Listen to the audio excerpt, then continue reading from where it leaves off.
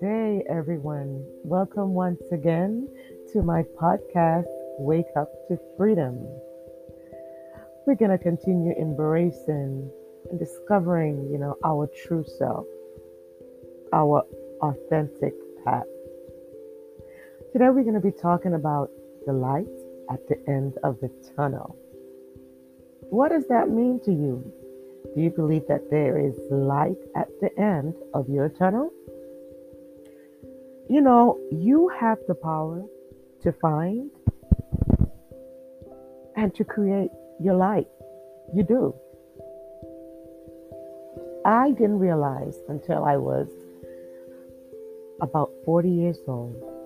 I mean, I can't even believe I didn't realize the power that I had within, the God given power I had within to really change things in my life, to really be happy.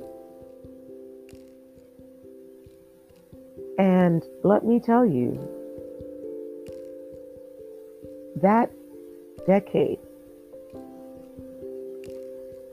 from being 40 to 50, that decade of my life was one of the most powerful, the most eye opening. Some people probably looking in from the outside were thinking maybe it was the most hectic, a troubling part of my life, but it really wasn't. I was relearning, I was just figuring out a lot of things, and I was beginning to ask the question, what is it that Sharon wants? What is it that I want?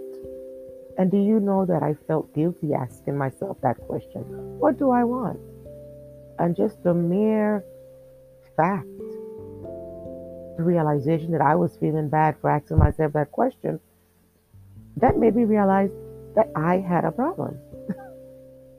I had an identity problem. Yeah. So, I have been in the teaching profession for about 30 years. I had been at 40, I had been married for almost 20 years. I had two children who were, I think they were in their teens or just entering their teens. And I was dealing with a lot of stuff. I was experiencing burnout. I was experiencing depression, just different things and a lot of it was caused by trying to do for others, do for husband, do for kids, do for this organization. And I had problems trying to fit what I wanted to do in. It may sound a little crazy and off, but how could an educated woman who's supposed to be responsible, who should have been on top of things with time management, how did I get to that place? Well, let me just continue with my story.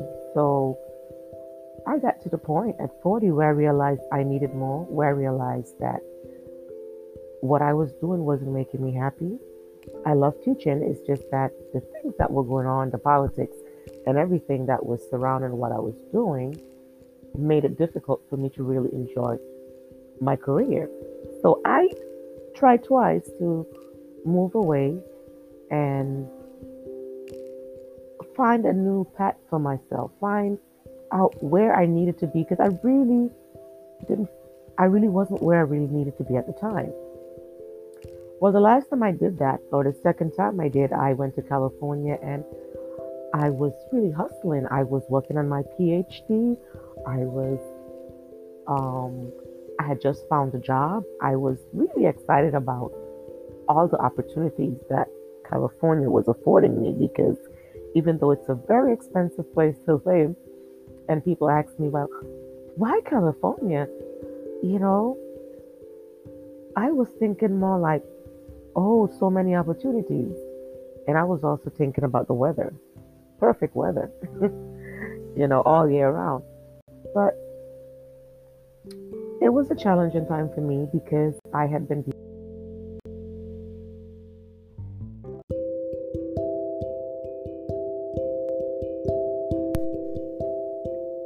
It was a challenging time for me because I had been dealing with spinal stenosis, and a bit of burnout about maybe a month after I got there, largely due to the demands of my dissertation assignments, getting around in a new place, you know, finding, a new job. And then out of a sudden, out of nowhere, of course, COVID struck. It really snuck up on us because one week everything was normal, and then about a week or 2 weeks after, California was like a ghost town. No one was out anywhere, so everything was shut down. And of course, I lost my job, which was the ideal job for me. It was very close to my home. It had all the accommodations I needed. I call it, wow, I called it a godsend. So I lost my job. I couldn't really deal with the shutdown. I was like, okay, if I'm going to have to be living in an environment like this, I think it's best that I go back home. So I returned home to St. Thomas, and that was very hard for me because it felt as if I was moving backwards. I felt a lot of shame, incompetence, you know, despair, hopelessness. I mean, combine what I was already feeling with not really being able to make my goals really, and then coming to a place where now it isn't much I could do because we were kind of shut down as well. So I really thank inner hole, inner depression for months, for a lot of reasons. you know, People misunderstanding what happened, people not believing that, well, you just left again and now you're back. And I'm like, yeah, I know. But, who has control of what happens? Certain things happen, and sometimes we need to embrace them, even though we don't understand them, because, well, there must be a lesson learned from this. Now, after feeling like that for months, I really, being that already we couldn't really go anywhere, and also feeling like I just enclosed myself in the house and I just tried to be productive as much as I could. And I believe that's when I started to really, you know, after a while, I got out of I was really coming out of my depression because I said, well, wow, there's a reason why this is happening. I think it's time for me to really go on and continue studying my coaching, life coaching, like what I did the year before, 2019. And the more I did it, the more I studied, the more I re-educated myself about, what I was going through and what other women have been going through. Believe it or not, the better I felt, the more, confident I felt. My esteem began to grow. And it's like I started remembering who I was. It's like, this is who you are. Why, what is it about you who just wanted to just give up, just wanted to just go in a hole? I mean, everything is for a lesson. Everything you go through, you might feel like you're crumbling, you're failing, and you're not. You are learning. You're going through a period of being in the valley to learn so you can climb the mountains again. And that's how I started to look at everything. And there is light at the end for everyone. I really believe that. We are here to experience life. We are here to experience fulfillment and joy. And I, through my downfalls, what people thought were downfalls, they really were lessons. I was climbing.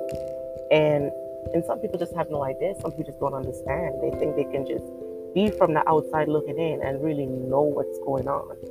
But I mean, many times the people who struggle, the people who really may think or may be at rock bottoms, I mean, those are the ones who really climb and soar. It's not the privileged ones that all of a sudden, oh, they have everything and they have all the tools. It's easy for them. It's the ones who have to really climb higher and higher. They're the ones who end up working like 3, 4 times as hard. So I understand the light, I understand the tunnel. And if you were interested in learning about my framework about avoiding and eliminating unnecessary burnout, chronic stress, depression, because burnout can escalate to depression, and that's not a good thing. That's when you get to severe depression. That's to the point where you really need to see a professional, to the point where some people feel like they have to be on meds. But if you're interested in more of my story and my framework and what I have learned over the years, about embracing yourself, about, embracing your freedom and walking your authentic path, you can click on the links below to get more information. And remember, you can take charge of your life and make it through the tunnels, and you can find the light.